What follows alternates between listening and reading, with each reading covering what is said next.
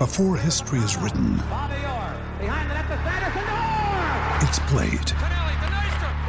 Before it's frozen in time, it's fought one shift at a time. Before it's etched in silver, it's carved in ice. What happens next will last forever. The Stanley Cup Final on ABC and ESPN Plus begins Saturday. With threats to our nation waiting around every corner, adaptability is more important than ever. When conditions change without notice, quick strategic thinking is crucial. And with obstacles consistently impending, determination is essential in overcoming them. It's this willingness, decisiveness, and resilience that sets Marines apart. With our fighting spirit, we don't just fight battles, we win them. Marines are the constant our nation counts on to fight the unknown. And through adaptable problem solving, we do just that. Learn more at marines.com. Hey guys, it is Ryan. I'm not sure if you know this about me, but I'm a bit of a fun fanatic when I can. I like to work, but I like fun too. It's a thing. And now the truth is out there. I can tell you about my favorite place to have fun. Chumba Casino. They have hundreds of social casino style games to choose from with new games released each week. You can play for free anytime, anywhere. And each day brings a new chance to collect daily bonuses. So join me in the fun. Sign up now at ChumbaCasino.com. No purchase necessary. VGW. Void where prohibited by law. See terms and conditions. 18 plus. Have you heard? Metro by T-Mobile now includes Amazon Prime.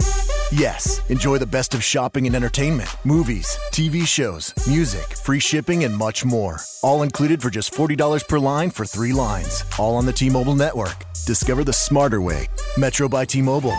That's genius. One offer per account. Offer subject to change. $12.99 per month value. Offer valid for new Amazon Prime members. Metro customers may notice reduced speeds versus some T-Mobile customers. Video at 480p. Capable device required. See store for details and terms and conditions.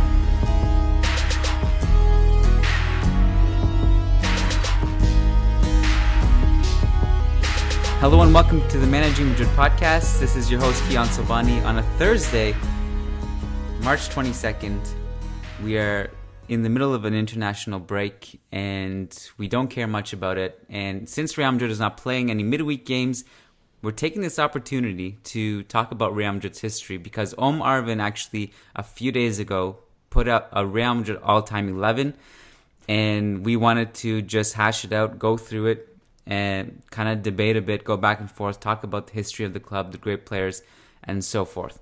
Marvin here to do his big reveal for his all-time 11. Joining me on the podcast right now. How are you doing? I'm doing good. I'm excited to reveal my all-time 11 if you haven't seen it on Twitter already. How long did it take you to do this is my first question. And also, what spurred you to write it? So I sat on it. I took a while to make this 11 because I had done a short study abroad over spring break, and I was coming back and I was sitting at a long layover in the airport, and so I had time, and I really thought about who I would put in my all-time 11 just to kill time. I took my time, and it probably took like 3 or 4 hours because I really, really thought about some specific positions because there were some tough decisions to make, and that's why at the end of the day, I'm pretty satisfied with my 11, and I'm not sure that I would really change any of the players that I have in my 11 because I feel like I've thought about it a good bit. You may or may not change it by the time we go through it together. So, in preparation for this podcast, I went and I created my own. The way I did it was I did a 4-3-3, and then I made a squad. So, a 23-man squad. Essentially, it's 2 players per position, and then you have the leftover player is the third choice goalkeeper. And you and I were talking about this a bit off air.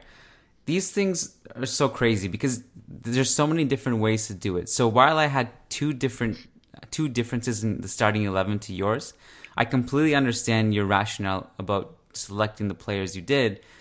And I think the importance of you doing it that way is because you help debunk some narratives, some myths, because I feel like there is some revisionist history with certain players, and this will help kind of like shed some of those myths.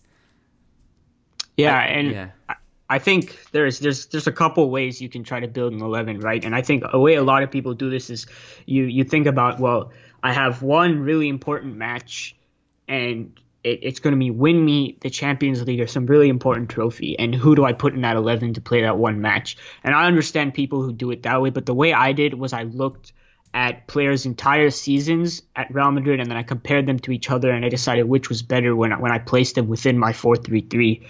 And to me, that is fairer because you have a greater sample size. You're looking at the breadth of history, and that way you decide the best players that played at Real Madrid over a course of time. But I totally understand people that do it the other way because, I mean, it's just kind of a stylistic difference. If the fan in me was to create this 11, just like from a fan perspective, just purely out of the players I like, what would be fun? I'd probably shoehorn a bunch of offensive players. The other way to do it is if a gun was to my head and the gunman was telling me, look, the team of aliens is coming to Earth. These are the best in the entire universe and the multiverse. You need to put an 11 that wins now. Forget about putting Di Stefano in a time machine, waking him up 80 years later. Which is completely not correct math, but you get my point. And asking him to wake up and just figure it out and figure out the modern game, I think that would be a disaster. So I would probably go into panic mode and put like a couple brainiacs defensively, organizers like Xabi Alonso, Redondo together, maybe have like a compact scheme, possibly a counterattack. And it's just not as fun to do it that way. I mean, you could do it that way, but it's you'll miss out on a lot of players. You'll punish a lot of players just for the fact that they were born in a different era. And let me ask you this: like, we'll get into the 11 in a second. Do you think, like, we know for a fact that science is better now, athletes are better. That's just a fact. So when a lot of the times when people say was Di Stefano better than Ronaldo, there's two ways to answer it. One is who was more important for the club and who was the better player. And to me, Cristiano was just better. And the reason for that is because of the fact that we have better athletes now, we have better fitness, and the game has changed so much. However, I wonder, and there's no way to really know this, if Di Stefano was born in this era, do you think he would just adapt, or would it just we would just never know? I mean, you never know, but I would put my money on a player of Di Stefano's quality adapting to the game. I think he would be forced to play in a slightly different way because in many ways Di Stefano was the first total footballer, and then there's a reason that we haven't really seen another total footballer since, because in today's game where the demands are much greater, I think the average kilometers that a player ran in that time was like 3 times less than what the average player runs now. It would just be more difficult for Di Stefano to affect every phase of the game in the same way. Right. But he would still be a fabulous footballer. I would see him as a kind of attacking midfielder / basically an all-round attacking midfielder who would still get on the score sheet a ton of times, would be able to put in a defensive shift, but just his ability to affect all phases of the game would be reduced. I mean, I think he'd adapt.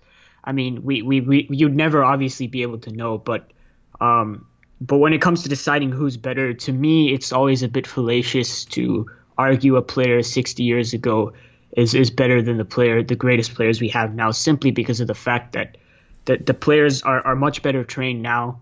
They face much harder tactical systems, and I mean that's just a fact, right? Like it may seem unfair, but it's just a fact that the players, when you jump every 50 years, those players will always be better simply because the sport progresses, and they'll be the best player of that time, and therefore the best player of the best football of all time that we've seen thus far. Yeah, and there will be exceptions to this rule of people who will just be ahead of their time. I feel like Ronaldo was one of those players. Like 30 years from now, we'd be like, wow, he was just such an anomaly, like for his time to just be ahead of the game so much, just to be a freak the way he is. And sometimes like I think back to like the first Galactico era. I'm like, wow, that was so long ago. But then you realize, you know what? It's not that inconceivable, but that those players will just slide right into the modern game and be fine. It wasn't that long ago, and that confirms it when you go back and watch the games. You look at the pace of the games, you look at the tactics, and some of the great defensive teams that Real Madrid went up, in that time against like Milan and Juve and Bayern, and those players would hold up fine in today's game. I think when you go back really far and you watch Di Stefano play, and I know a lot of people will say, well, how can you watch Di Stefano play? And I can't claim I do, but I actually have watched a couple full matches just out of curiosity and for a couple articles I've written. I know you have too. Yeah, if you go to footballia.net, you can watch a couple of those games. Yeah. It's pretty awesome. And the pace was completely different. Like, yeah. It feels like they all took shots of heroin before, and they're playing in slow motion. Like there's the time on the ball is drastically different. The pressure is drastically different. I don't know if I'm thinking back to watching all those clips and a couple of full games. I don't think there was ever such thing as a high press. You know what I mean? Like, yeah. So structure didn't exist, but it's a little surprising, right? So when you watch those games, you'll watch them and you'll be like, damn, these guys as individuals are actually pretty good. Like, you look at them and you could easily imagine them doing what they're doing in today's games, because as individuals, they were fabulous. And I think that gives them a sense of longevity. But when it comes to team tactics and structure, I mean, it was fairly non-existent. In the 1960s European finals, Frankfurt's main Eintracht Frankfurt, which is the team that Real Madrid was playing, their main strategy was passing the ball back to their keeper, who picked up the ball. So I guess the back pass rule didn't exist. And he picked up the ball and then he'd launch it up the field. And that was what they did 90% of the time, every time they had the ball. And Real Madrid, I would say, had more advanced tactics. There was a greater resemblance of modern day build-up, of patience in possession, and creating a kind of structure to retain possession when they launch crosses into the box. Which is why I put Miguel Munoz as my manager for my all-time 11, because he was ahead of his time with his tactics. But it also really helped that we had Di Stefano basically providing overloads in every phase of the game that made such a style of play possible. We're obviously going to talk more about Di Stefano as we go through the lineup. I will say, like, your point about basically the lack of structure but having individual great players is completely accurate. It's bang on. And one of the things like that stood out to me going back and watching these games is someone like Gento, who was a genius. He was incredible. Like, I almost feel bad for him that he kind of played during the Di Stefano Puskas era, because like I feel like we just never talk about him. And that same game against Frankfurt, he was a machine. I mean, Di Stefano and Puskas combined for all 7 goals scored in that game. All right, don't talk about them too much. We need to get to all right. But no, I just wanted to talk about Gento just for that second. I also wanted to say, I've seen some clips of Garrincha, and I don't know if you've watched him play at all. I'm like, oh my god, he was like literally a modern day, like, I don't know, just one of these players who can like just dribble like crazy, like a Quaresma or like a that kind of style. And he was just ripping players alive like way back in the day, and it's just really cool. Like, sometimes we think like, oh my god, we're so far removed from it, and we are, but there's actually like really cool things that have carried over since then. Let's start from the back. Goalkeeper, I think, is an obvious choice. Tell us who your starter is. So it's obviously Diego Lopez. No, I'm just joking. Hey man, Diego Lopez was fantastic for us. He was good in his time at Real. It's obviously Iker Casillas, in my opinion, the greatest goalkeeper of all time. So he obviously makes this 11. I haven't seen a player like this guy. I don't think we'll see a player like Casillas for a very, very long time. Just his sheer reflexes and 1-versus-1 ability in his prime was just, he was basically like a demigod on the pitch. Respect not just his ability, but also his leadership, his qualities as a human being. Just probably in my top 5 favorite players of all time, just all things considered. Prime Iker was just completely insane. And we talked about this before, but there was a period from like 03, 04 till 05, 06, and before Capello came, where Real Madrid just didn't have a defense. Like you might as well not have fielded anything. Like it was a disaster, and he was just fending everything off by himself like a complete god. And I would love to see detailed stats of that time, of that era, because the way we see with De Gea now, like we know, like we see it on the eye test, but statistically it's backed up, where he just he pulls like complete miracles out of his ass and has saved Manchester United like so many points this season in the Premier League, like more than any other goalkeeper in the league. And I would love to see stats like that for Casillas in his prime. My only complaint with Iker was he didn't have the longevity that I hoped he would. We know he's playing late in his career. We know that. He had a bit of a fall, and that kind of stung. It kind of hurt. But his peak was just ridiculous. He's actually been pretty good at Porto over the past couple of seasons. Obviously not at the level that we saw Casillas in the past, but he actually had a quiet resurgence that no one has really paid attention to. I do know he's played okay this season, but I mean, it's good to hear. It kind of like irks me that all we hear about is Buffon, and oh my God, Buffon is this saint and I'm just gonna say that Buffon admitted that Casillas is the greatest of all time, so that debate is ended. Let's move on. Who did you have as your backup? So I had Ricardo Zamora, of course, the clean sheet trophy that is awarded to every goalkeeper, or the goalkeeper the most clean sheets at the end of every La Liga season is named after Ricardo Zamora.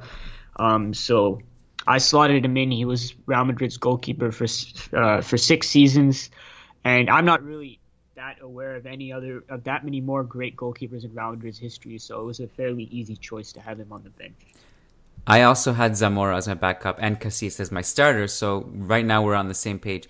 Interesting thing about Zamora is he signed for Real Madrid at the age of 30, which is crazy. Like he wasn't that young, and this is also a trend. Like, well, a couple other players in year 11 also like fit this bill, where they started their Real Madrid career very late, and they actually went on to make their legacy after that. Zamora obviously was a huge important in Spanish football history, and you mentioned the trophy named after him. He signed for Real Madrid at the age of 30, then went on to play 82 games after that. Just crazy. And also spent so much time at Barcelona and Espanyol, obviously. So this is the only player I have. This is my leftover player, is my third goalkeeper. So I have one more that you just didn't have by default, and it's Paco Bullo, who I'd say is the third best goalkeeper in Real Madrid history. Spent a lot of time at the club, played over 340 games, and also went on to manage some of our Castilla teams later on in his life, and was a goalkeeper coach, I think, for one of our teams. And he was basically during that kind of like overlap with the Quinta del Buitre and played until 1997. So actually technically also overlapped with Raul. I want to ask you something. And this is kind of off topic, but kind of not. Where do you think we'll rank Kaylor by the time he retires? That's a really difficult question, because I don't know that much about our goalkeepers in the pre-Casillas era. There's not that many. There's a handful. Yeah, I mean, this is one of our thinnest positions historically. I think he could go down as top 10 simply because his 2015-16 season is one of the greatest individual goalkeeping performances I've ever personally seen. I mean, it was ridiculous, especially the first half of that season, where he was just keeping us alive in La Liga. I personally don't think his following seasons have been as good, and I think they've been marred a little by inconsistencies.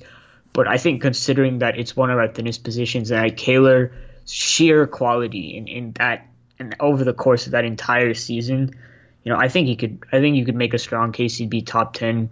I don't know when comparing him to Diego Lopez, who I would put higher. I haven't thought that hard about Kaylor's legacy at Real, but I think he'd be fairly high up. The thing is, the way we'll look at this by default, like 50 years from now, is we'll look back and people will be looking back trying to figure out who like the top 10 goalkeepers are, and they'll go and be like, oh, who's this guy? He won 3 Champions League titles. He's got to be good. Like, I think by default that'll actually come into play, you know? Yeah, probably. And that kind of goes for a bunch of players in this era. Like, let me count. There's 1, 2, 3, 4, 5. I have 5 players in the squad from this current team. Is that crazy? From the one we have right now? Yeah. In the squad, that's a little crazy. Not the starting lineup in the squad. Yeah, that's a little crazy. Yeah. Okay. Well, this is why it's going to be exciting to go through it, and I want you to bring me back down to earth if I'm off base here. Let's go with your central defenders. All right. So, right center back, I had Fernando Hierro, and for me, this was one of the easier decisions I had. I mean, I thought about it for a couple minutes, but he had to be there at the end. I mean, he was a really, really versatile player. I mean, he could play in defensive midfield just as well as he could play from a center back position. He scored over 100 goals in his Real Madrid career. I mean, he was really one of those players that comes closer to being a total footballer, and he was brilliant in all aspects of the game. He was an excellent defender. He was consistent. To me, he had to be there. And then my other center back was a much, much tougher choice. I think for others it wouldn't have been, but I tend to be a slight skeptic when it comes to this man's consistency, and his name is Sergio Ramos. So I wouldn't be surprised if he was in most of your 11s, but I really, really had to think about this one because I think up until this season, really, I think I would have put him on my bench, mainly because Ramos has a history of being one of our rashest ever players, and he just, apart from I think like the 13-14 season and in the 2011-12 season, he just hasn't been consistent enough to lived up consistently to the ability that he has, because on his day he is easily the best defender in the world and one of the greatest defenders of all time. But I think he's played this long, not just as a great player, but as a leader. He scored so many important goals. I think I had to put him there based on sheer ability, and I think he's done enough over the course of his season to match up with the other great players coming to this point. And I think this season has been an underrated season for him. I think consistency-wise, this has been one of his strongest seasons. So I put him in ahead of Santa Maria, who was our best center back in the Di Stefano era, and he was who I would have put ahead of Ramos a couple seasons ago. So Santa Maria, if you have no idea who he is, was one of 3 center backs that played in the Di Stefano era. So we kind of played like a 3-2-2-3 type formation, and he was a central defender. And so basically the way, like I told you, like Eintracht Frankfurt would play that long ball strategy. That was how a lot of teams played against that Real Madrid side. So he was really, really good in the air. He was really clever with his interceptions, and he had really good anticipation. But more importantly, he was actually quite good on the ball. So he would win the ball in the air, he would control it, and then he would calmly play the ball out from the back into wide areas or into Di Stefano, so that allowed Real Madrid to control the game in a way that most other teams couldn't at the time. So this was another one of those players that was ahead of his time, and so he definitely had to be in my squad. I have the same starters as you. I have Santa Maria in the squad, but not as a starter. And I think what's interesting about this is I have someone else in here too that I would have put ahead of Santa Maria that you didn't mention. But if you asked me this 2 years ago, I don't think Ramos would have been in the starting lineup, right? Mm-hmm. Right? It's like, would you feel the same way? Yeah, I would feel the same way. Yeah. I am on the fence with Ramos a bit, but I think it's almost impossible to ignore what he brings to the table here in a big game. And that matters. And he has longevity. He's played a lot of games for the club. He's been really good. He has titles. He's stepped up in huge moments. And in between all this, he's also been an inconsistent hot-headed mess. But the other stuff kind of trumps it for me. Yeah. The person I would have had ahead of Ramos 2 years ago would have been Manuel Sanchez, who I caught the tail end of his career as a Real Madrid fan, because I started really watching games in '99, and he retired in 2001, and he was like completely past it by then. But he was a starter for so many games for so many years. He had crazy longevity. He had 18 years in the club, played over 520 games, also played for Castilla, and won a bunch of league titles.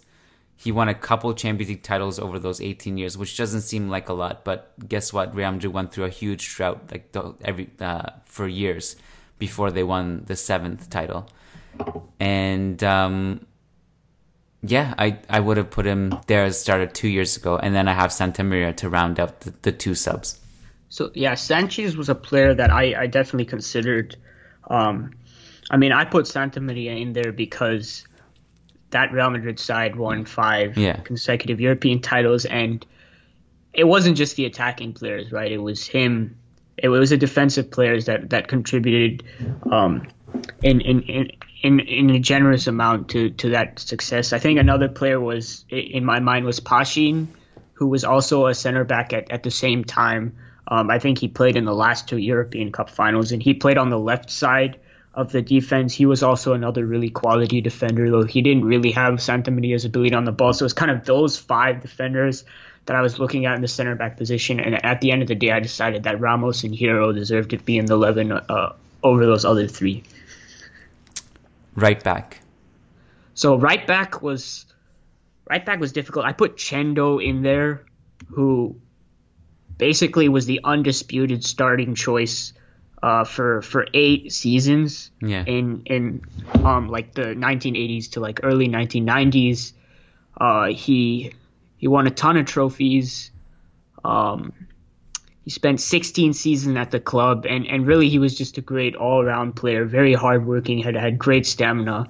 And I kind of put him there for his longevity and for the amount of trophies that he collected at the club. You can argue successfully for Salgado to be in there. And I was considering Carvajal, even though at the end of the day I knew I wasn't going to put him there. But I think ability-wise, I think Carvajal is superior to those two. And I think at the end of his Real Madrid career, I think Carvajal can make it in there. Yeah. And then there was a kind of a dark horse choice for me, which was Canario, who, again, going back to the Di Stefano era, Canario was a weird choice, and I eventually decided not to put him in there because in that time he would have been considered a right winger. But the way, like, so be more like a right wing back, like a 3-5-2 or something. If he were playing today, he would be a right wing back because the basically was Gento on the left wing, and it was Canario on the right wing. But Gento wouldn't track back. And the reason Real Madrid had any balance whatsoever is because Canario would track back and create essentially a back 4. And the amazing thing about him is he wasn't just a workhorse. He was actually really, really good on the ball. He was a quality dribbler. He wasn't Gento level, but he was quite a good dribbler. He could deliver a wicked cross, and he had an amazing work rate, and he would always track back. So if I had a formation that was like a back 3 with and it needed a wing back, I'd probably put Canario in there. But at the end of the day, I went with Chendo. I'm with you. I had Chendo starting, and then I had Salgado as my backup, which you did too, right? Is that what you said? No. Well, you didn't have a backup for you. He didn't make your bench. I had a backup for left back. Yeah. And then I had Salgado on the bench, and I essentially omitted Carvajal. But I don't know about you, I feel like Carvajal will actually be possibly a starter by the time he retires. Yeah, I agree. Yeah. So I didn't feel too guilty about leaving him out because I knew that he would probably crack it anyway, eventually. Salgado was a ton of fun during that whole era. I thought maybe he was one of the more underrated ones. Just a wizard offensively. He was a good tackler defensively, but he also wasn't known for being that good defensively. But he could hold his own decently, 1-on-1. but he wasn't the greatest. Like, I would have some anxiety when he was defending someone one-on-one. And but again, like, offensively, he contributed so much. Him and Figo really provided something fun. And then even before Figo arrived, he was a monster toward in that Champions League run to end the title that season for the 9th. After we beat Valencia in the final, he was immense. Mazy dribbler, good speed, strong player. Also, like, kind of like, I was really excited when we signed him low key because I had just watched him play for Spain, and it was a friendly match. I can't remember who it was, and he was playing that game when he played for Celta, and I was like, oh my god, he's crazy good. He can dribble past anyone. He's a wing back. And then we signed him that summer, so I was really happy about that. Who do you have for left back? Because this might be one of the most controversial. Controversial. I feel like most people have chosen Marcelo at this point, but there are still people clinging to Roberto Carlos. So yeah, I put Marcelo. I mean, I understand Roberto Carlos because he in many ways he redefined or popularized the offensive fullback that is so common today. But at the end of the day, it just has to be Marcelo for me. I personally think Marcelo was a better defender than Carlos. Carlos often got to play as a wingback with a back three behind him, so he didn't often have to focus on defending as much. Marcelo has almost exclusively played in a back four, has had to cover the entire wing himself on many occasions. And I think the impact he just provides on the game is just something else. I mean, I personally think he's a better dribbler. I think the advantage Roberto Carlos has over Marcelo is shooting. So free kicks and shooting. I think Roberto Carlos was also faster, but Marcelo is just a better dribbler. He's a better creator. He contributes to build up in a way that I don't think Roberto Carlos could. And I just think when you're looking at over the course of a player's career, of both their careers, and looking at their sheer influence on the game, I don't think any left back in the history of the game comes close to Marcelo's offensive impact. I mean, it's just out of this world. I think you have when you're discussing the greatest left backs of all time, there's Marcelo and there's Maldini, and then it's basically deciding whether you want a more defensively solid player there or you want a greater offensive influence. I think what Marcelo has brought to Real Madrid, I think in many ways he is our most important offensive player from the Ancelotti era all the way into the Zidane era. I think Marcelo brings something that no one else on the team does, and just on his day he can single-handedly destroy defenses in a way that I don't think any other fullback has been able to do in history. No, I'm with you. That was quite a case you made. I can't believe how far he's come. I really can't. Like, Matt and I did a podcast last week about because he had written an article about Real Madrid's youngsters that were signed since the turn of the century, and Marcelo was one of them. And he arrived during that winter transfer along with Higuain and Gago. And I remember out of the three, we were most excited about Gago because he had this like Redondo style, and he was, that was the player comp, and everyone was really excited about him. Turns out Marcelo outlived all three of them, and far and away the most successful signing of the three, and one of the best in Real Madrid's history. Like, let's be real. Like, that signing in many ways actually changed the outcome of the club. Just because I've never seen, like, when Roberto Carlos was around, we really, like, it was inconceivable for me to play without him. I was like, oh my God, if he goes down, like, in a big game, we're screwed. Like, he's irreplaceable. And a lot of people don Roberto Carlos as the guy who revolutionized the wingback position in terms of he was more of a winger who would just who did so much offensively and linked up so well, both like with his efficiency, but also like aesthetically, the way he linked up with Zidane on the left wing for years was really fun. And to play without him was absurd. Like I would be really fearful because it was either Raul Bravo to come in, who was a disaster for most of his playing time, or Solari as a makeshift left back, which was actually an okay option, like in makeshift scenarios. But a lot of people felt that Roberto Carlos revolutionized that position. But then you fast forward, and Marcelo's revolutionized it in a completely different way. And he was a better offensive player. And I was on the fence about this for a bit. I think you talked me into it. I'm still okay with it if you wanted to choose Roberto Carlos, but yeah. Because Roberto Carlos was a tank. Like, he really was a tank with 18 lungs, crazy fitness, crazy tree trunks for legs, and a big personality to have around, and a guy who also, by the way, like, fits the bill in terms of like a legend who really would do everything in his power to make sure that you came out of a game with 3 points. But I totally get the Marcelo choice, and the way he influences games from his position is absurd. Defensively, he still has a lot of problems. I will say it would be really cool if we had, not that Real Madrid has done a really good job defensively this season in terms of covering for Marcelo. It was better last season. It's been a bit better in the last couple months or so. It would be interesting to see Roberto Carlos in a better defensive scheme, to see if we could have masked his defensive frailties a bit more. Like, if we had a proper anchor that could cover for him, proper center midfielders, because historically we generally haven't had good central midfielders, and in this era we're really lucky to have a bunch of them. It would have been interesting to have Roberto Carlos play in a more defensive scheme to kind of mask him a bit or have better coverage, because Zidane sure as hell wasn't really tracking back to double up on the flanks, and he didn't have much security behind him either. Yeah, I think that would be interesting. I just want to quickly add before we move on that I think Roberto Carlos, when Marcelo, I think when he was still like 19, in his really, really early years at Madrid, I think Roberto Carlos looked at Marcelo and I think he said to the press that Marcelo is either going to become, I think he either said Marcelo will become better than me, or said he has the potential to become better than me. So, I mean, I understand if you think Roberto Carlos is better, but I've had a couple people say to me that Marcelo isn't even in the conversation. I mean, when Roberto Carlos is saying it himself, I think you can definitely, I think there's no debate that they're in the conversation. I mean, I think you can still make a case for Roberto Carlos, and I respect it, but Marcelo is definitely there, and for me, he has a stronger case.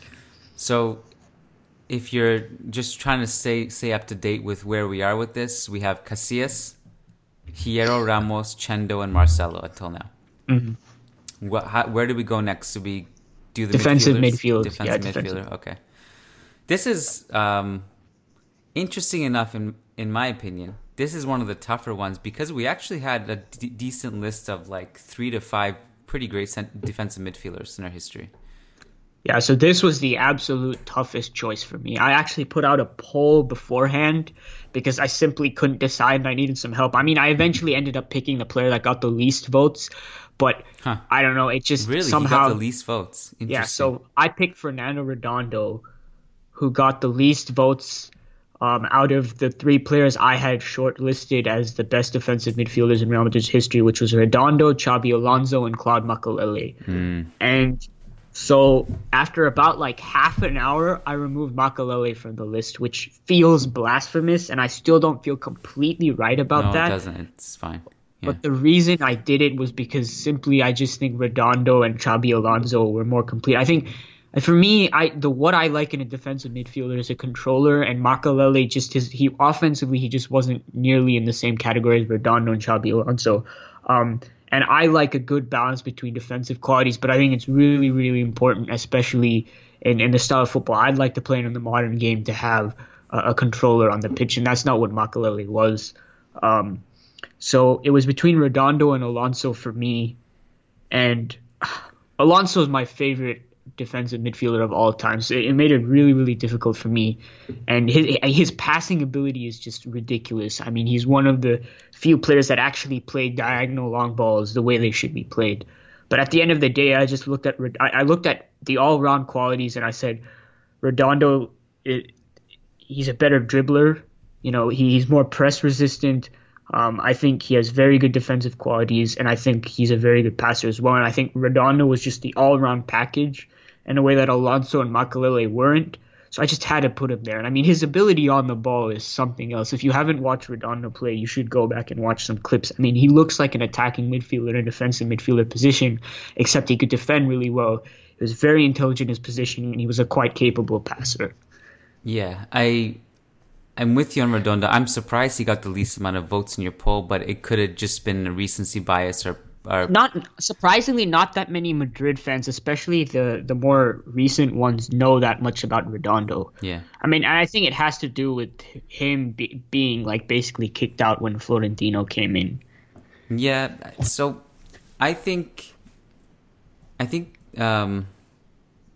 in my opinion, he's the best defensive midfielder of all time. Yeah, my opinion as well. And I think it makes my blood boil when I see discussions online and people are talking about Makaleli and Busquets, and they're who else do they bring up regularly in that discussion? I don't know. They even go back as far as like Rijkaard and Mateus. That's fine. They're all of those guys are amazing. But it makes my blood boil that Redondo isn't even in the discussion when he absolutely should be. And I think one of the things that would make him like completely, if you had to tell me like you need to build a team right now that 2018 would go in a Champions League final and modern football, like, and they would feel comfortable, Redondo would fit it perfectly. Mm-hmm. Good two-way player, not as limited as Makaleli was. Just an organizer. And like when I was writing my Raul article, I actually went back and I rewatched several games. And one of them was the Clásico where Real Madrid tied 2-2. Raul scored the goal at the end of the game, did the hush celebration. In that game, like he was basically the one guy in midfield who was snuffing out so many attacks on his own. Just reading the game, reading the passing lanes, intercepting passes and distributing. And he could play vertically. He always like looked ahead and rarely passed backwards. Phenomenal dribbler on the ball. Bit awkward looking because he was like tall and lanky, but he was comfortable on the ball and he was just great. And like we talk about Makaleli as if he's this like mythical figure. Makaleli was incredible. Like to be clear, like those 3 years that he was here, I don't remember like a single time where someone like tried to take Makaleli on, and it felt like no one could ever get past him. Like he was just a brick wall. But here's the thing: he was only here for 3 seasons. Like we have to take that into consideration. I think when you're building an all-time 11, longevity matters at least a little bit. And Makaleli was only here 3 seasons, even if it wasn't his fault. Like that has to come into play. Yeah, and I think another thing with Redondo that a lot of people, especially more recent fans, don't know is that a lot of the times he was basically the only guy in midfield anchoring the team. I mean, like I think versus Manchester United, that famous game where he had that like backheel trick to set up, I think it was Raul for a tap-in. Yeah. I think McManaman was playing in midfield alongside of him. Roberto Carlos was a wing back, and essentially when Real Madrid were playing an attack, he was literally the only guy back with the defenders, and he was basically owning the entire midfield himself, like winning balls across the entire width of the pitch. I mean, people look at Casemiro nowadays, who's a physical beast, and he's athletic, he's fast, he has stamina. And Redondo doesn't really look like that guy, but he was basically able to do kind of the things that we see Casemiro doing it, but times that by 3 because we have a lot more structure today than we did when in some of those games when Redondo was playing. So you have to take that into account. So it's not like Redondo was just like flair. He was a really, really smart defensive midfielder, and he was a top-class defensive midfielder. And I think that's something people should consider when they're comparing him to Makaleli and Xabi Alonso, who, by the way, I skipped my bench. So Roberto Carlos is obviously on my bench, and Xabi Alonso is on my bench as well. Right. To your point about Redondo and like the era he played in and the support, a regular midfield for Real Madrid during that season was Redondo, Raul, and McManaman. That's it. Yeah. That's great. I mean, to be honest, I think that says a lot about Raul too, like how good he was, that you can just put him there and then the team somehow just works, you know, like, but, no, you're right. I think Redondo was another guy who was just ahead of his time. So I have Redondo starting as well. So far, I don't think we've disagreed on any position. I didn't actually really mention Roberto Carlos and Marcelo, who I had starting over the other, but because I didn't really have an answer. I'm just going to put Roberto Carlos just so it's not too identical to yours. So, I mean, I think the next position we have a difference. So this is right central. Hold on. All right. The guy I have on the bench for Redondo is, and I guess because you had Xabi. Yeah, I had Xabi Alonso. I had Xabi as a bench as a central midfielder. That's okay, right? Like, I mean, I personally never play him there, but I guess it's all right. I know, but I needed to have him in the team, and it was just my way of just. Yeah, I get it. Because in like a real life scenario, you're not gonna. He's not like a direct sub for a central midfielder. He's you just kind of shuffle things around. But I had Jose Piri, who you also had. But what position did you have him a sub for? A bit higher up the pitch? So I had him as like an all-around. So like I put emojis on all of my starting lineup just to make it, I don't know, like kind of more interesting, I guess. And he was like the toolkit emoji because Piri's like his legacy at Real Madrid was again a very, very long one, won a ton of trophies, but he was extremely versatile. So he could play in defensive midfield. He played kind of as an interior for more of his career, but he was kind of like Hierro except higher up the pitch. So I had him as a sub for like one of the two interiors, but he could also play as a defensive midfielder.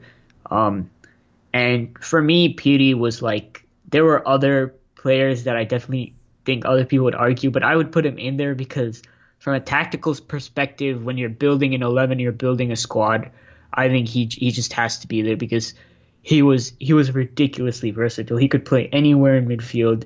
And I mean, his career at Madrid, I mean, is fantastic. He played from 1964 to 1980, which is ridiculous. Yeah. Picked up 417 appearances, scored over 100 goals. So, I mean, this guy really was the complete package. I think he's one of the more unknown players in Real Madrid's history, but for me, he was one of the locks on the bench. He'd essentially be like the Nacho of this squad. Yeah, except... No offense to Nacho, but like you'd say Nacho at like a world-class level. Yeah. I mean, just in the context of this squad, like just call him in and he'll do whatever you need him to do. Yeah, absolutely. Yeah. What's the next position? So next position, right central midfield, I had Luka Modric in there. And so this was probably what caused the most controversy. I mean, it was a tough decision, but it wasn't as tough as the defensive midfield choice for me. And the reason it caused the most controversy and people got really angry when they were replying to this is because I left Zidane out. And because I put Piri on the bench, Zidane doesn't make the bench either. And I think you can make a case for Zidane to be either in the 11 or on the bench. I mean, if I was making a 23-man squad, I would probably put Zidane in there. But I think what a lot of people forget about Zidane is that he was post-peak for most of his time at Real Madrid, and his consistency wasn't the greatest. I mean, he was more of a moments player, which again, if you were building a squad for like one match, I would actually put Zidane in there because he was a moments player. And, you know, like we saw in the World Cup, I mean, in particular moments, he could just put the team on his back and do things that almost no other central midfielder in history could do. But when you're looking at over a player's career, and especially when you're looking at from a consistency perspective, Luka Modric has to be there. He has to be in the 11. He's one of the most consistent players I've ever seen. He's an all-round midfielder. We've seen him play in defensive midfield in El Clasico and succeed. We've seen him play as a number 10 early in the Mourinho era. We've seen him play in a double pivot. We've seen him play in a three-man midfield. I mean, he is one of those players that took press resistance to the next level, and he ensured that it is now an essential quality in all central midfielders. He is the example of the modern complete midfielder, and he almost has never put a foot wrong since he arrived and took off under Carlo Ancelotti. And so, for me, he has to be there. And I think I understand. I think there's a lot of nostalgia reasons for putting Zidane in there, and I personally think it's a little biased. I think objectively Modric deserves to be there, but I can't get mad at you putting Zinedine Zidane in there because he's Zinedine Zidane. Yeah. So this was essentially your first controversial thing in the lineup, was omitting Zidane. Well, there was a guy who, like, on Facebook who was like, who was like, why the hell is Redondo in there? But he got destroyed by everyone else, so I wouldn't say that's controversial. There's always that one guy. But like on a on a general scale, Zidane was your first controversial omission. Yeah. And I think there's a lot of revisionist history with Zidane where he's rightfully immortalized. One of the genius footballers, like one of the greatest of all time. I think to an extent he's overrated, but then so many people then jumped on this train that he's overrated. Then he became underrated, and now we kind of just have to figure out where he is objectively. The reality is, some people say he was post peak when he joined Real Madrid. I would argue he was in his peak, but then he did decline into a post peak while he was still with Real Madrid. Like 03, 04, he wasn't the same. Even like scattered throughout, he had a couple inconsistent performances. However, he was unbelievable for the most part, especially in his first 2 years. He was incredible in big games. Like there wasn't a big game where Zidane didn't play in those first couple years where you could absolutely rely on him. Like he just showed up, he bossed. No one could take the ball off him. He did whatever he wanted to do. He would pick out a bunch of passes. He would be in these like crazy tight spaces and just come out with the ball like really casually. I think aesthetically also we gravitate towards him so much that that makes us love him even more because aesthetically he was on another level. Like he made us love football and realize what an art it can be. And but then like there were definitely years like from 03, 04 and then 05, and then he had a couple years where like he really wasn't himself anymore. And then it wasn't until the 2006 World Cup where he just turned into another gear, like in his last moments of his career, where he was like, I think I have a little bit left in the tank. And he really went deep down into his tank and took out all he had and had a fantastic World Cup, for his age. But having said that, I have him in my lineup. So in this position, I actually have Modric starting. I have Zidane a bit higher up the pitch. And so what I did was I have Modric starting alongside Redondo. And the backup for him, this is where I put Xabi as the backup, which, if you just shuffle things around, basically, if you were to bring him in. So I would put Zidane in my lineup, and considering the criteria I said at the beginning. Oh, you're changing it. No. I'm just saying if he say his years at Juventus were at Real Madrid. So for me, there would be no debate if this was the Zidane at Juventus, because I think you can argue that Zidane is the greatest attacking central midfielder of all time, and I think it would be difficult to argue against that. It's because I think you're right. Like I think you can argue that Zidane did have his part of his peak at Real Madrid, at least his 2 first seasons, but Modric has had 5 world-class seasons in his peak, probably going to have a 6th or a 7th, and he was one of the, along with Ronaldo, the catalyst for 3 Champions League titles, 2 of which were back-to-back. And I think just looking at it that way, and you got to remember, you want to go back and look at games where you say Modric was bad. I couldn't move past one hand when counting all of those games. I mean, it's just ridiculous. And for me, just looking at it that way, Modric has to be there ahead of Zidane. But, make no mistake, I respect Zidane a lot. If this was Zidane when he was at Juventus, it wouldn't be a debate for me. Take note. This is what separates you and I from how good we'll be as a manager. I found room for both, and you had to choose one between Zidane and Modric, and therefore my team would beat your team. So I do have Zidane in the team, but he's a bit higher up the pitch. And this is where it starts getting more interesting. It's interesting because like the higher up you get up the pitch, I feel like the more controversial it kind of becomes. Yeah. So I had Zidane, and then this is where I think I have no idea what you're going to say when I say this. I was thinking of who my sub for Zidane would be in this 4-3-3. So my midfielders so far are Redondo, Modric, Xabi Alonso, and Piri. And then Zidane is kind of like this third central midfielder / attacking midfielder hybrid. And the last, which is the sixth midfielder, I really had to think about this. I ended up going with Toni Kroos. So, I mean, when you first say that, it seems kind of crazy, but I think you could justify it. I mean, I don't know because I haven't thought about my 23-man squad, but my instinct is that I wouldn't put Kroos in there yet. But I think by the end of his career, I think he's in the conversation to at least be one of the subs in a 19-man squad. Yeah. And I mean, you think about it, he came 2 seasons after Modric did. I mean, he's been critical to 2 Champions League titles and a league title. I mean, just straight up, I'm just going to say this. I mean, he's been our greatest passer of all time already. I mean, just from a quality perspective.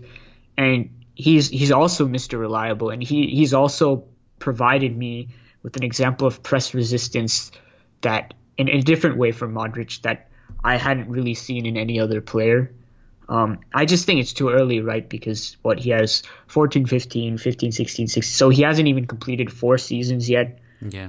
I need to wait longer before putting him in because given how many great players we have, longevity means a lot. But I think 2, 3, 4 seasons from now, I think you can make a case for Kroos. Yeah, and that's the way I talked myself into it now. He doesn't have the longevity yet, but I think by the time he hangs up his boots, he's there. And I think the other reason why is because after a goalkeeper, this might be our thinnest position. Like, we have a bunch of great defensive midfielders, a bunch of great attacking midfielders, but not so many great central midfielders. Mm-hmm. And again, like this point, like I can't stress how important this point is in our I guess Real Madrid fandom. This era, this current team, this has never happened before, where we have the 2 best central midfielders on earth in the same team. And in addition to that, we have depth in Kovacic and then Isco, who can play there. Mm-hmm. And who else? Ceballos, who will never play there. It's really rare. Like, it's really rare, the kind of team we have right now. Like, and Real Madrid just doesn't have. It just doesn't happen throughout history, like especially throughout recent history. So it's not like we have this huge list of these elite central midfielders that you can pick from. Like, there's like 10 or 20 of them. No, it's really like, I think Kroos definitely gets there by the time he retires. Mm-hmm. Kroos is another one of those players who were like, oh my God, like 10 years from him, like, man, I really miss Kroos. Oh yeah, we're gonna miss him. Yeah. Yeah. So this is where you bring in Di Stefano. Yeah. So I wouldn't say misconception, but a lot of Madrid fans who haven't watched him, which is understandable. I mean, there's not that many games where you can watch him, but yeah. A lot of people would just put him at like a striker, like a long Raul or a long Puskás. But when you look at him stylistically, he's much more of a midfielder. I mean, the thing with Di Stefano was, as I mentioned before, he was a total footballer. So he would control the build-up phase of the game, like an Alonso, like a Busquets, like a Xavi. And then when it moved into attacking midfield, he basically turned into an Ozil or a James, and he'd play, penetrative balls out to the flanks or through the middle to the forwards. And then once he got into the final third, he would go into the box and he'd have the finishing ability and the movement to basically look like the best central striker on earth. I mean, obviously that would take a huge toll on a player in the modern game to do that. So obviously he wouldn't be able to do that in the same way. So which is why he would probably best be played, I think, as an advanced attacking midfielder in a 4-3-3. So it'd be kind of asymmetric. Di Stefano would kind of be more like a number 10, but given his all-around qualities, I mean, he also defended. Like, he actually, it's not a lie. Like, when you watch those games, he would run back, track back, and defend, even though he was the dominant superstar in the team. I mean, Di Stefano, it's hilarious when you watch him. He would literally just go up to one of his teammates and just take the ball off them. He would just take the ball from them and then start play. I mean, that was the kind of clout he had on the team. yet he had the willingness and ability to defend. So, I mean, you can easily play him as the advanced attacking midfielder in a 4-3-3, and you would have a stable team. And you would essentially just give him the freedom to roam the pitch and dictate things. And I think that's a perfect position to play him. I don't think he'd score as many goals in today's game because it just takes the toll on a player too much when you're playing that kind of position. But he would be something else. And for me, that's the perfect position to play him in. My main gripe about going back and watching these old games is that the way they were filmed. Oh, it's horrible. You can only see the player with the ball. So you really have no like tactical perspective of like who was where, what does the player see? It's like you can barely see what's on the pitch. The camera angles were terrible. I had to when I wrote the tactical analysis for the 1960 Champions League final, I rewatched that match 5 times. Yeah, no, it's impossible. This is the other thing. Like even when we watch them, we don't really have context. Like this, and that's just the reality. I mean, like we can't really see what else is going on the pitch. Having said that, it is interesting that, like you brought up the point about Di Stefano's like true position.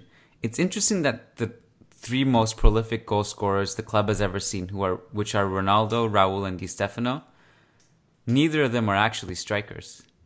Yeah, like I wouldn't say they're competing for the same position because all 3 of them are different.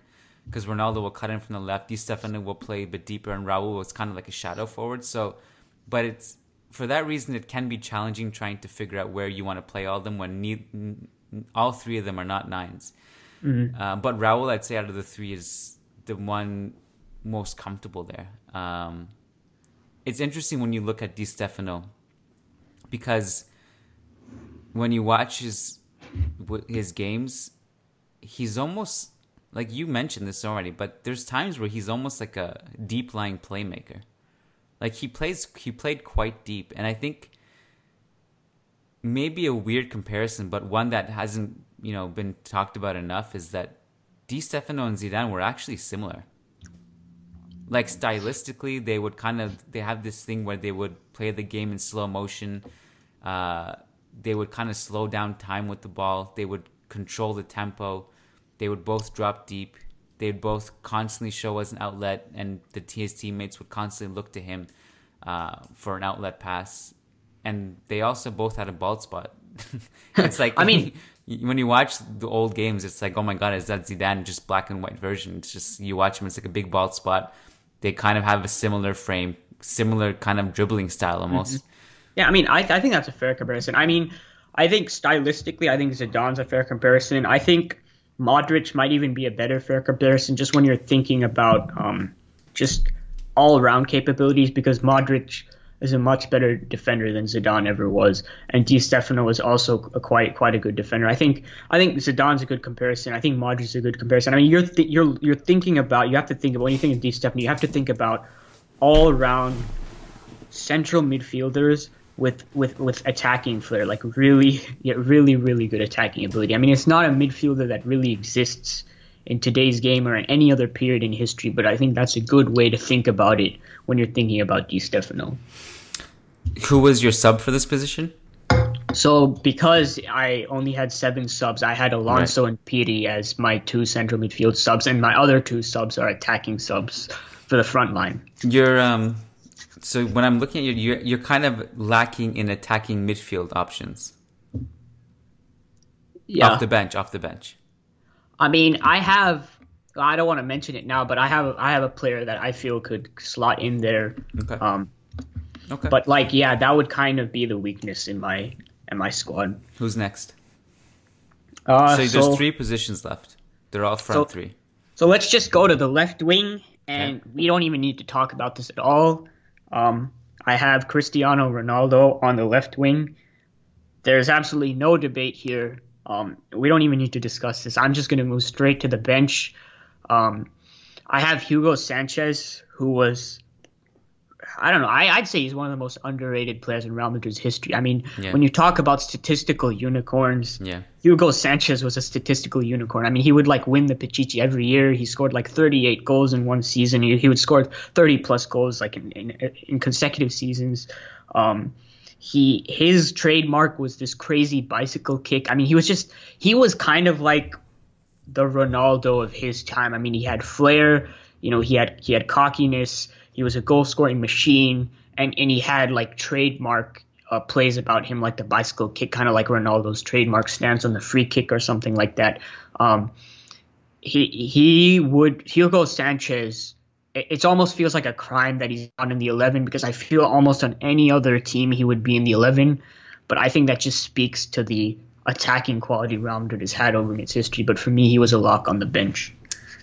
Yeah, I have it set up the exact same way as you. So I have Ronaldo on the left and Hugo Sanchez is a sub, even though it's not a direct sub. But we understand why we have it laid out that way, because we can just shift things around, and there's only so many spots, and you have to have Hugo in there. And I agree about him being one of the most under-talked players in our history. Like, if you go, we know that Ronaldo and Messi completely skew our sense of reality. It's like almost a blur, because you look at the Pichichi race every year. It's like, it's very rare that one of them wins without scoring 40 goals. Like 37 Messi last year. And then, I mean, Luis Suarez kind of joins and scores 40 goals, which is kind of ridiculous. But then you go back, Ronaldo 48. And then like 2012, 2011, 2010, it's just crazy. 45, 50, 41 goals. And then before that, 34 goals. Like I thought Raul, when he won it with like 24, 25 goals, I was like, oh, that's amazing. Ronaldo, Messi have just completely skewed like what greatness really is, like, and we just expect it. And then you go all the way back, and no player really has won it. Actually, not a single player before 2008, apart from OG Ronaldo in 96-97, won it with scoring more than 30 goals.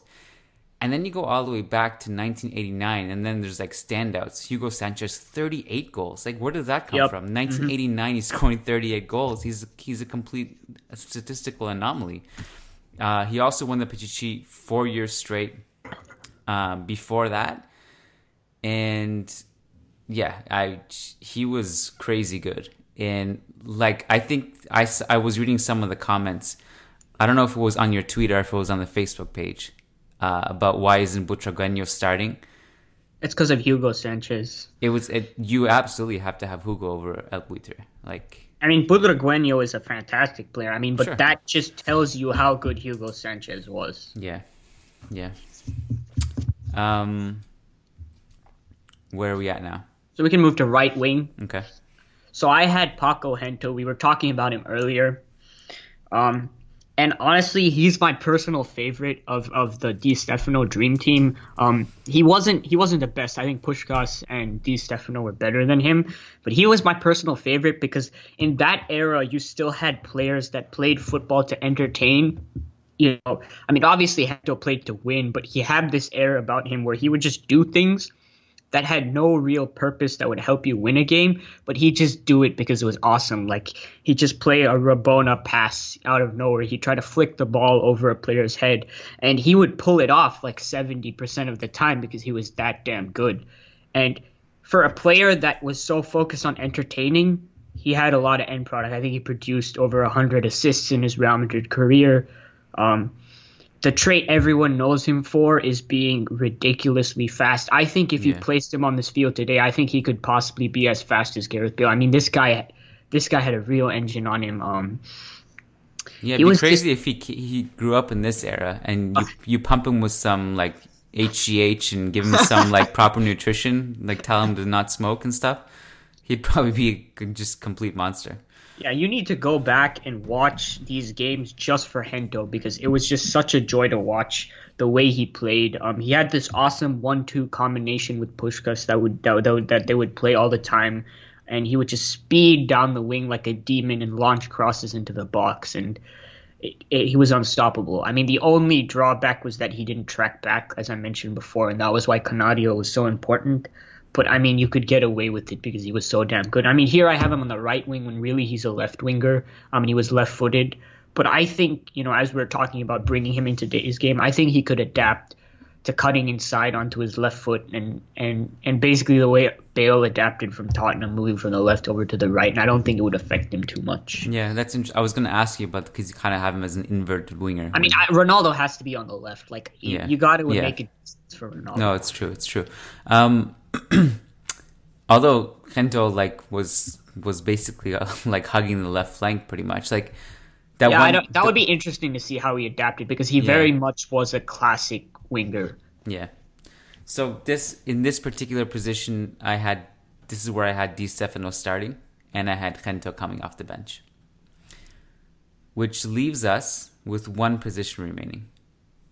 The striker position, and this is one where you have a different player than me. So I had Puskás, and the reason I have him is because we talked about statistical unicorns with Ronaldo and Sanchez, and the original statistical unicorn of them all was Ferenc Puskás, the Hungarian player who came to Real Madrid when he was over 30. He was looked at as overweight. People thought they were crazy to buy him.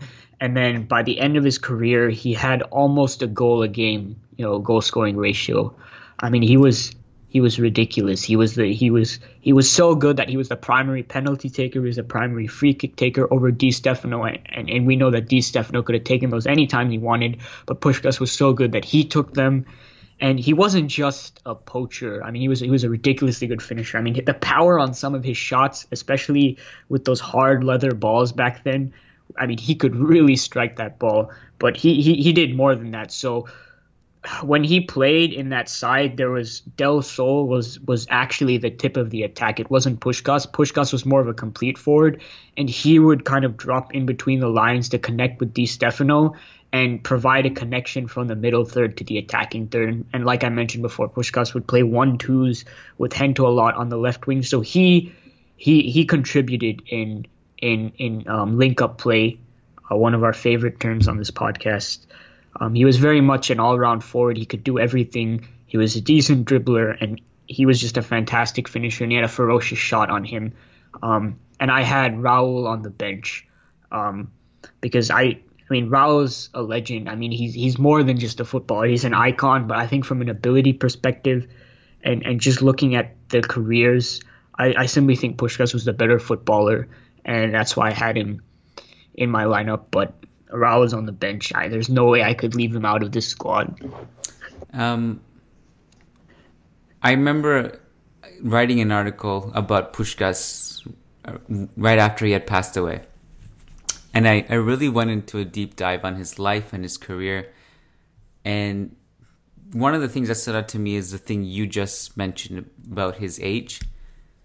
He was 31 when he first joined the team, which is really late. Yeah, and it's not like he just joined at 31 and became like just some kind of guy who finished his career at Real Madrid. No, 31 is an age that a lot of players, if they haven't already, they start their decline. And he signs at that time, and keep in mind that he's actually hasn't played football for two years at that point, because he was banned by FIFA because he refused to play in one of these trips with Hungary, because for political reasons. So FIFA bans him for 2 years. Real Madrid bring him in after that. He's clearly not in shape. By the way, if he had social media, like if we had social media for that, he would be an interesting character. He would be so interesting. Didn't he also make the World Cup final? Possibly. Yeah, I think he did. I think I read an article about part of the reason why he's not remembered is because he lost the World Cup final. Bullshit. He could strike the ball from like 35 yards away. I remember Raymond Kopa said once that every single goalkeeper was completely terrified of Puskás. Like, I'm telling you, his shot was ferocious. Yeah, his shot was insane. It was complete stinger. And so he joins at 31, and after that he wins 3 European Cups, 5 La Liga titles, a Spanish Cup, scores 240 goals in 260 games. Crazy. 7 hat-tricks. 2 hat-tricks against Barca. 4 Pichichi titles. Just ridiculous. So this is, and by the way, I haven't benched. I mean, that's understandable. Raul's your favorite player. Well, Raul's my favorite player, and Raul, and I think either way, I won't really put up a fight if you chose Puskás or Raul either way, because I think they both have a case. Yeah. I'm not sure how an overweight Puskás would fare in today's modern game with fast defenders. But he did get into shape. Let's just be clear. It's not like he played as an overweight player. I mean, he had to get into shape, but initially it was really troubling to the staff and the rest of the team to see this I don't know, this guy with the dad bod walk onto the pitch and you say I'm the starting striker now. By the way, I kind of had a brain fart. I didn't write that article after Puskás died. It was for the anniversary of his passing, 10 years passing. Yeah. I was not a good writer 10 years ago or 11 years ago to write anything about him. But yeah, so this is it. So our main differences. I just want to say quickly that Raul would be a player that could slot into attacking midfield, because you kind of hinted at this before, but I think a lot of people forget about Raul as he was kind of a shadow striker. He played in attacking midfield a lot. It's wrong to characterize him as a poacher. He was a lot more than that. I mean, he could play in midfield. He had vision. He was a pretty complete forward. I mean, I wouldn't say he was a fantastic dribbler, but he had all the qualities of a complete forward, and he had a defensive work rate. People forget that, and people should just remember that when they're discussing all-time 11s, when they're discussing Raul's legacy, and that's also why I have him as a player that could sub in for Di Stefano, and we shift things around. We create a double pivot, but I think he could play there. Obviously, he's more of the direct sub for Puskás. Yeah. Who was your remaining subs? No one, but I had the managers. I had Miguel Munoz, obviously, as my manager of the starting 11. I mean, he was the one that oversaw the European Cups. I mean, you go back and it's hard to analyze tactics at the time, but it's easy to see how Real Madrid was just Munoz's, I wouldn't call it tactics, but his general strategy and his general philosophy was ahead of its time. And then I had Del Bosque as my manager on the bench. He oversaw Real Madrid in a more turbulent time. I think Ancelotti has a decent case, but I think Del Bosque really, is a lock-in for manager on the bench. Let's take questions. Patreon.com/managermadrid is where you go to get rewards, pledge, donate to the podcast, get guaranteed responses to your questions. So this first question is from Anthony Vasquez. He says, would it make sense to put Guti in a Madrid all-time 11? What would be the main reason to add him, in your opinion? So, I think the way you could frame, because I don't think Guti makes it, but no. I think the way you could frame it so that you could make a case is to do one where you have one match and you want to put players in, because Guti, we talked about inconsistency before. Guti had a lot of inconsistent periods in his Madrid time, but on his day, this guy was ridiculous. So I have stats. So unfortunately, stats only go back so far. They only go back to the 2009-10 season, at least on who scored. Yeah.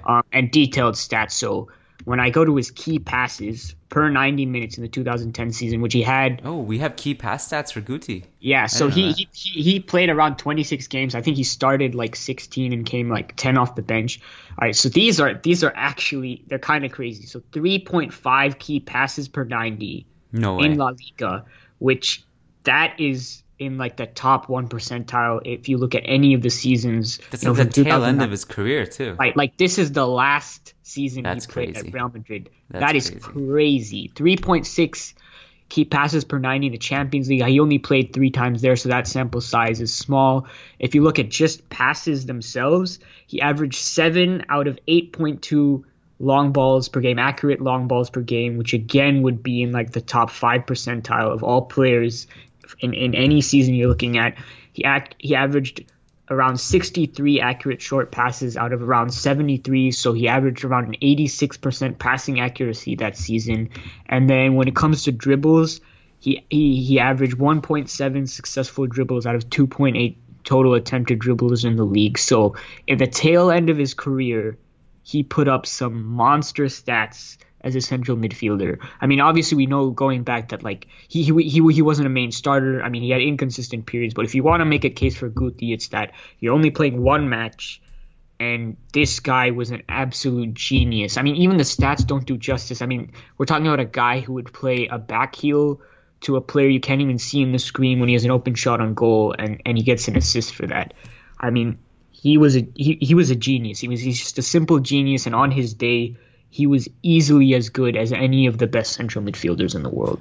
Yeah, I mean, look, that was a year where we brought in all the Galacticos, and still it was like Guti who was blowing our minds like so many times that season. Even though he didn't play that much, like relative to other seasons, I think consistency is an issue. But his peak.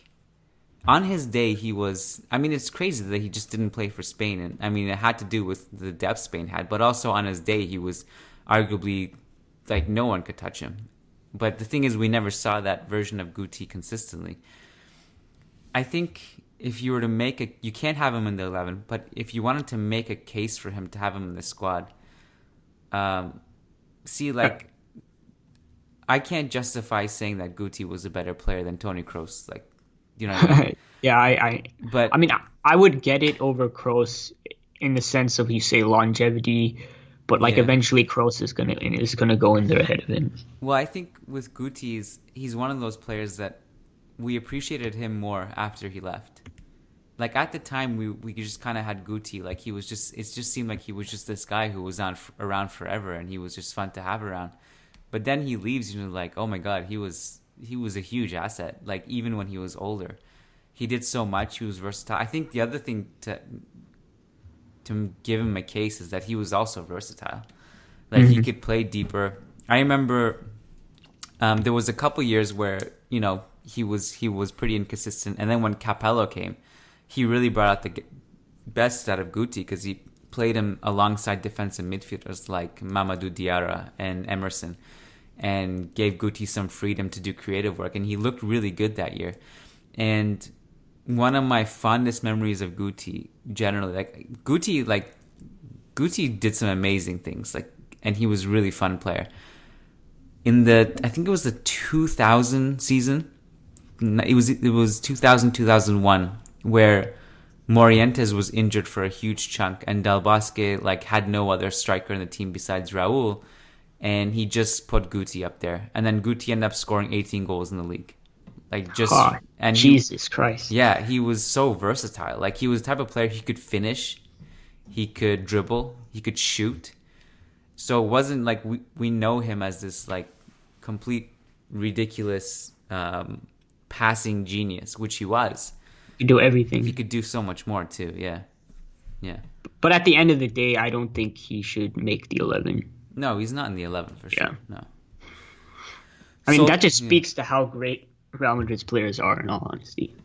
Solomon Ortiz says, I've read Steven Mendes' book, The Real Madrid Way, How Values Created the Most Successful Sports Team on the Planet.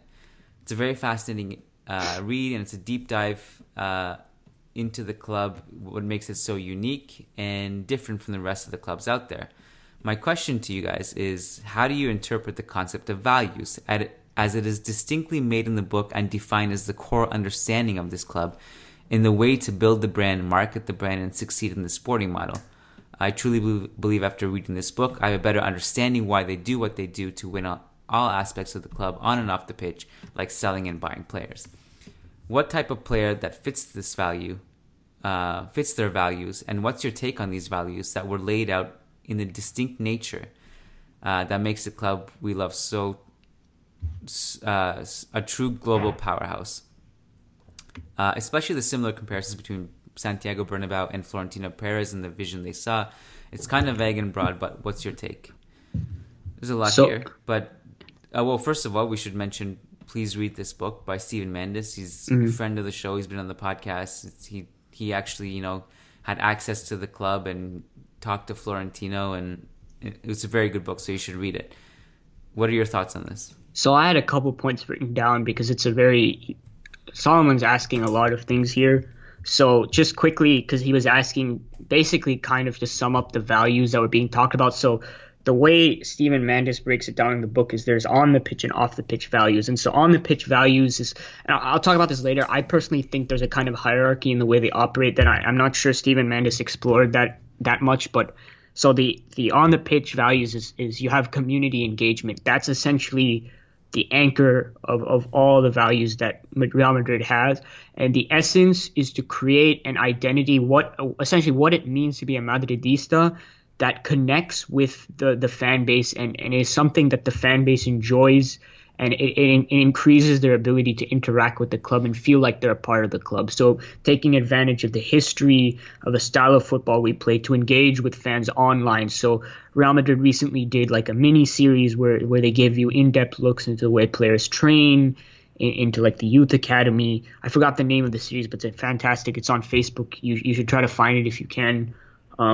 So he's talking about that kind of thing. Real Madrid really looking to create content specifically for the fans, to give the fans a sense of identity, and therefore create a loyal fan base that when they wear a scarf, it's not just the product. Is when you put it on, you it's something more. It's putting on that scarf tells you about what it means, what you are as a person when you put on that Real Madrid scarf.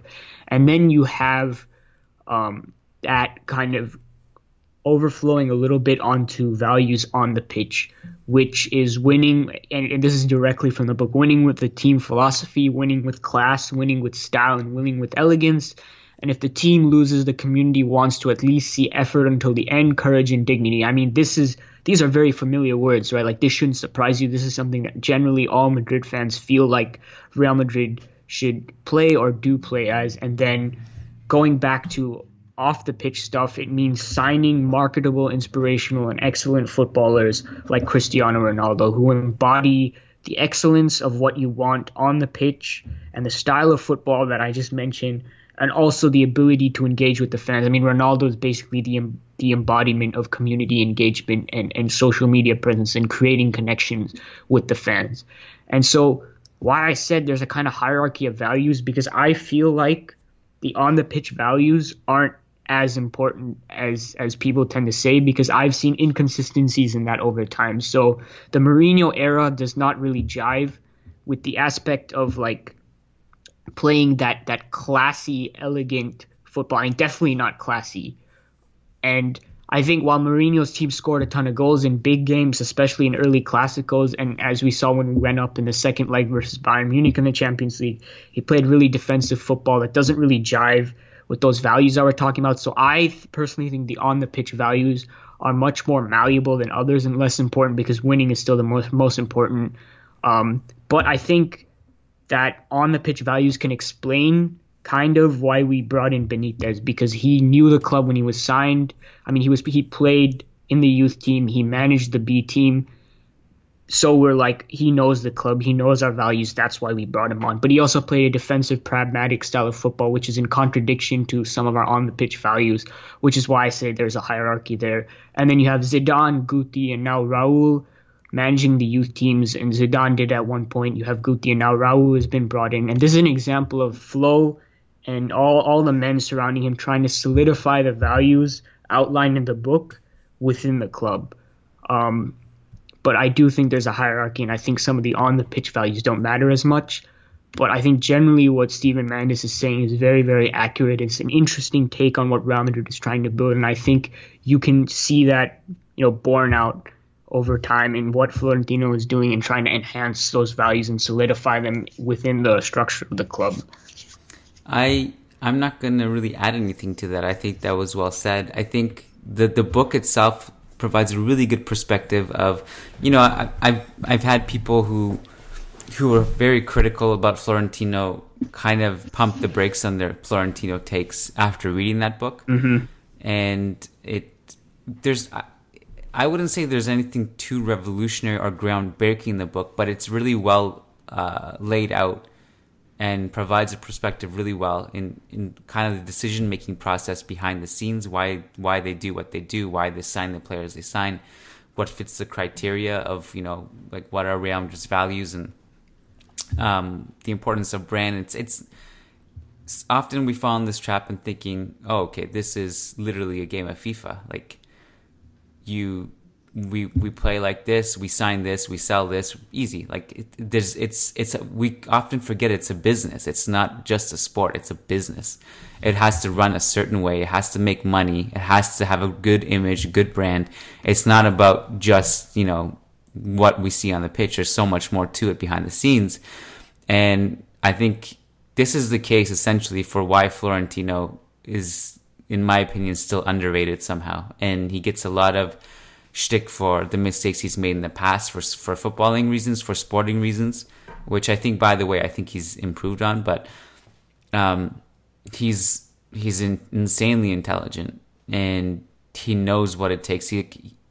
People like talking about him as an entrepreneur, as a businessman, whatever. Like his background is human resources and public relations, and public relations, not human resources, and just developing a brand, developing an image, and being able to convey that message. And I think the fact that we talk about values and stuff, which can be a bit tacky and lame, because in the end, values are kind of this motto that every club has, and it may or may not be accurate, and it's something you have to say. But basically, the fact that we have this podcast that's already running almost an hour and a half, and we're talking about Real Madrid's best players, that in itself kind of proves what the values of the club are. Because you look at the players that are in this list, and they're all ridiculous, and every single one of them fit the bill of the values, and that kind of explains.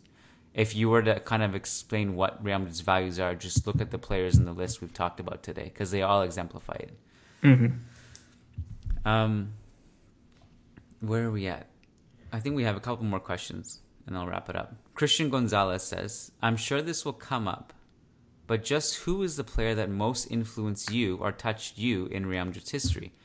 Personally, it's really weird, but Guti has always been my favorite player. A lot of Guti love. I understand he's not the most influential or isn't even in the top 10, but there's just some aura about him that drew me to Real Madrid. My family were always Real Madrid fans, but it was around the Guti era that I really started paying attention.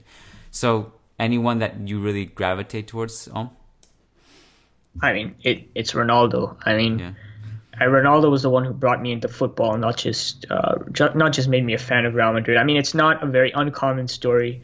Ronaldo's done that a lot for people of my age. I mean, I don't even need to really explain really why, because Ronaldo in his peak was just, I mean, he was fantastic. He was everything. He was flashy. He could score. I mean, that's why he's the most marketable athlete of all time. So, it's not really a surprise that Ronaldo was the one who brought me into the sport. It's not the most interesting story, but it's the truth. Yeah. For me, it's Raul. And if you want to know why, just read my Raul article, which went up last week. It's called Why Raul is one of the most iconic, or how Raul became one of the most iconic players in Spanish football history. And there's enough words in there to explain why, which I don't need to do now at the end of almost a very long podcast. 10-10 plug right there. Got to squeeze them in. Jahan Watson says, what would it take for Carvajal to become your all-time number one right back for Real Madrid? We kind of answered this, but is there anything to add? We both feel like he'll probably be there by the time his career is over. And he just has to keep this level. I don't think this season has been one of the best. I don't think it's been one of his better seasons. No. But to keep up that level he displayed in the 13, 14, 15, 16, and 16, 17 seasons, if he does that for 3 or 4 more seasons, I think he's our all-time right back. Yeah, I agree. Trying to think of where to go. We really don't have much time left. We've gone through all the guaranteed. So I think we should end with do you think Di Stefano can be in the conversation for the GOAT? Okay, let's do it. Nader Sharab. Oh my God, I can't pronounce this.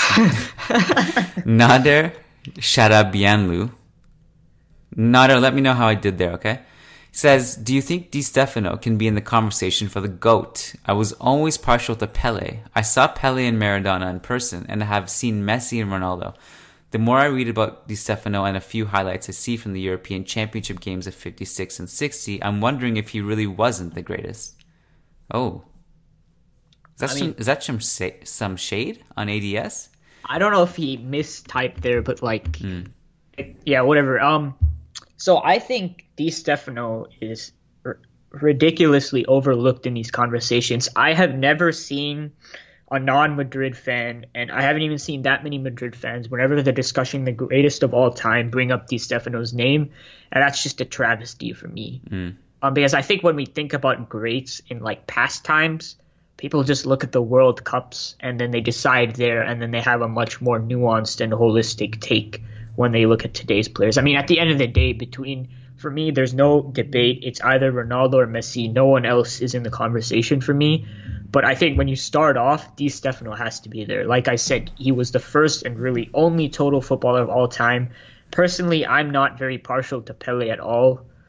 Pele's not there really in the conversation for me as much as a player like Maradona is. But I think Di Stefano is better than both of them. I mean, Pele said that Di Stefano was the greatest player of all time when he watched it. So, I mean, and Pele's not a humble guy. I mean, you should just look up some of the things he said about Maradona, and he said Di Stefano is the greatest of all time. I mean, that doesn't make it, just a fact when it's said like that, but I think it should give you some perspective about the kind of player that Di Stefano was. I mean, Di Stefano was a player that had an impact he had an impact on football as a whole. So there was another question that we can't get to that asked, like, who's the most influential? I mean, it's Di Stefano. I mean, he defined all the values we were talking about. Di Stefano defined the values that Real Madrid would have moving forward. Sir Alex Ferguson, when he was a young boy, watched the 1960 European Cup final, watched Di Stefano and Real Madrid play, and decided that he wanted to replicate that kind of football later in his life. And he wanted to do the kinds of things that Real Madrid side had done. Pele who came after Di Stefano, said he was inspired by the things he did. I mean, it just goes on and on and on. If this guy isn't in the conversation, then your knowledge of football history is incomplete, because I mean, he was the complete package, and there's a reason he had the kind of influence that he did, just because the people who saw him just saw sheer greatness, and he's like top 5 all time for me. Top 5, I think, is there for sure. I will say this, while you're completely right about what Di Stefano's legacy is, I don't know if other players saying things about him is necessarily validation. It isn't fact, but I just brought it up to bring up perspective. Yeah, no, and I get that. I just think it's crazy that almost every great player like ends up having so many bad opinions after they retire, like Pele and Maradona. Maradona has some of the worst opinions. Yeah, I mean, even Cruyff had a lot of annoying things to say after he retired.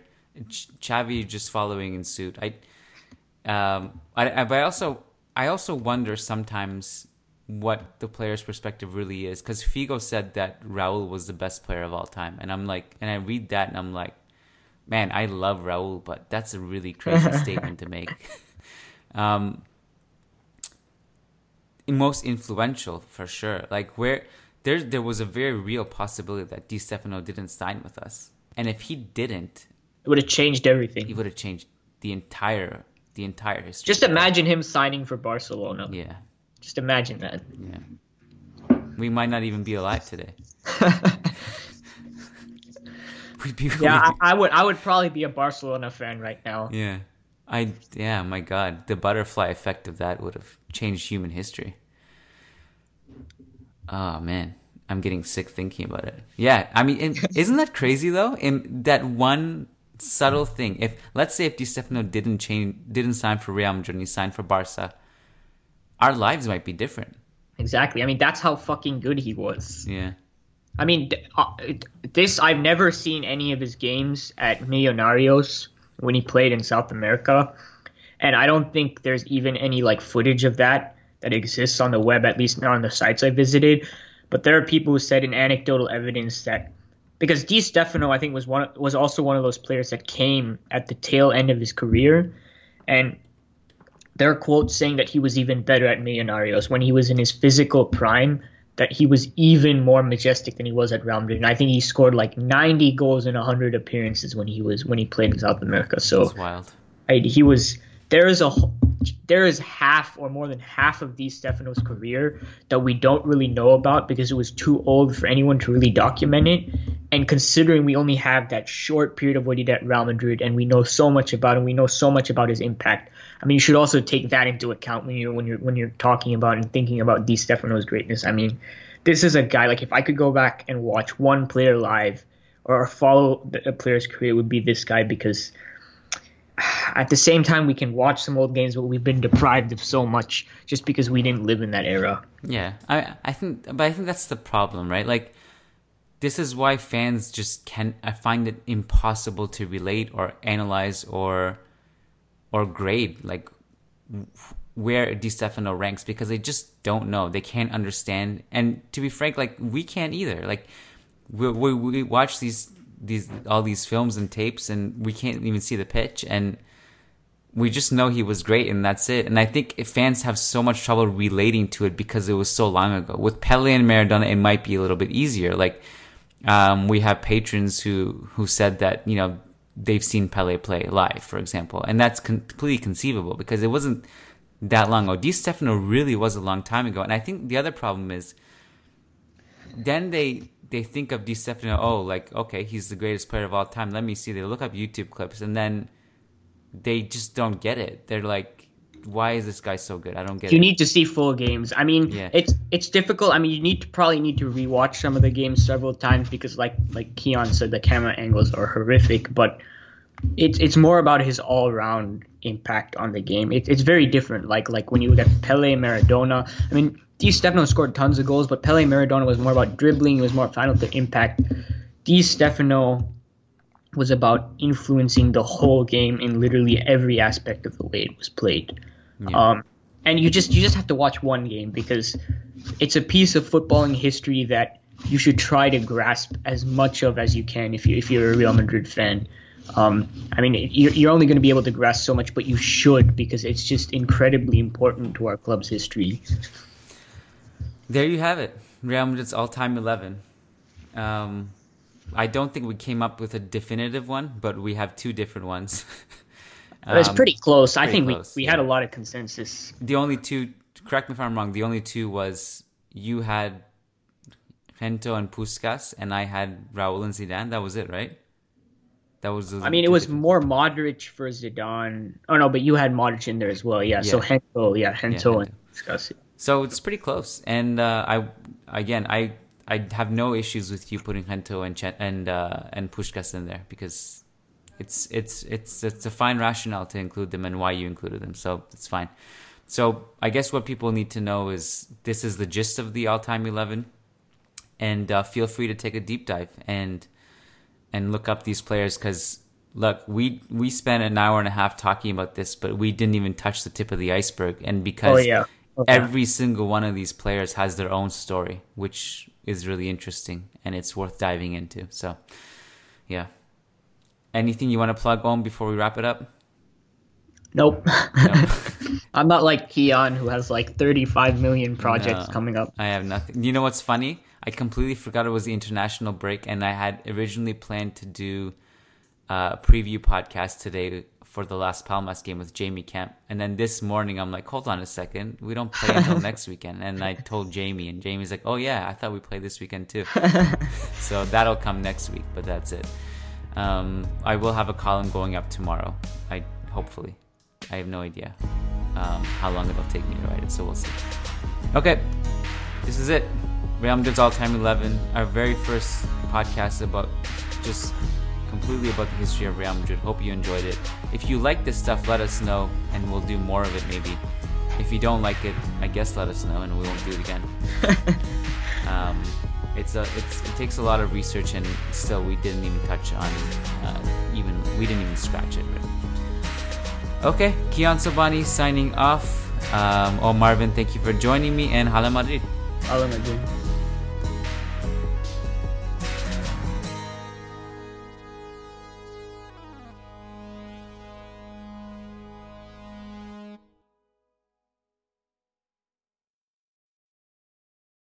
Introducing the amazing iPhone XS you'll love on T-Mobile, the most loved in wireless. It's the perfect way to stay connected to those you heart most. Fall in love with iPhone XS on T-Mobile.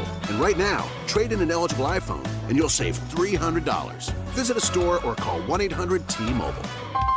If you cancel service, remaining balance is due. Qualifying service and finance agreements required. $279.99 down plus $30 per month times 24. Full price $999.99. 0% APR for well-qualified buyers plus tax on full price. Allow 8 weeks for rebate.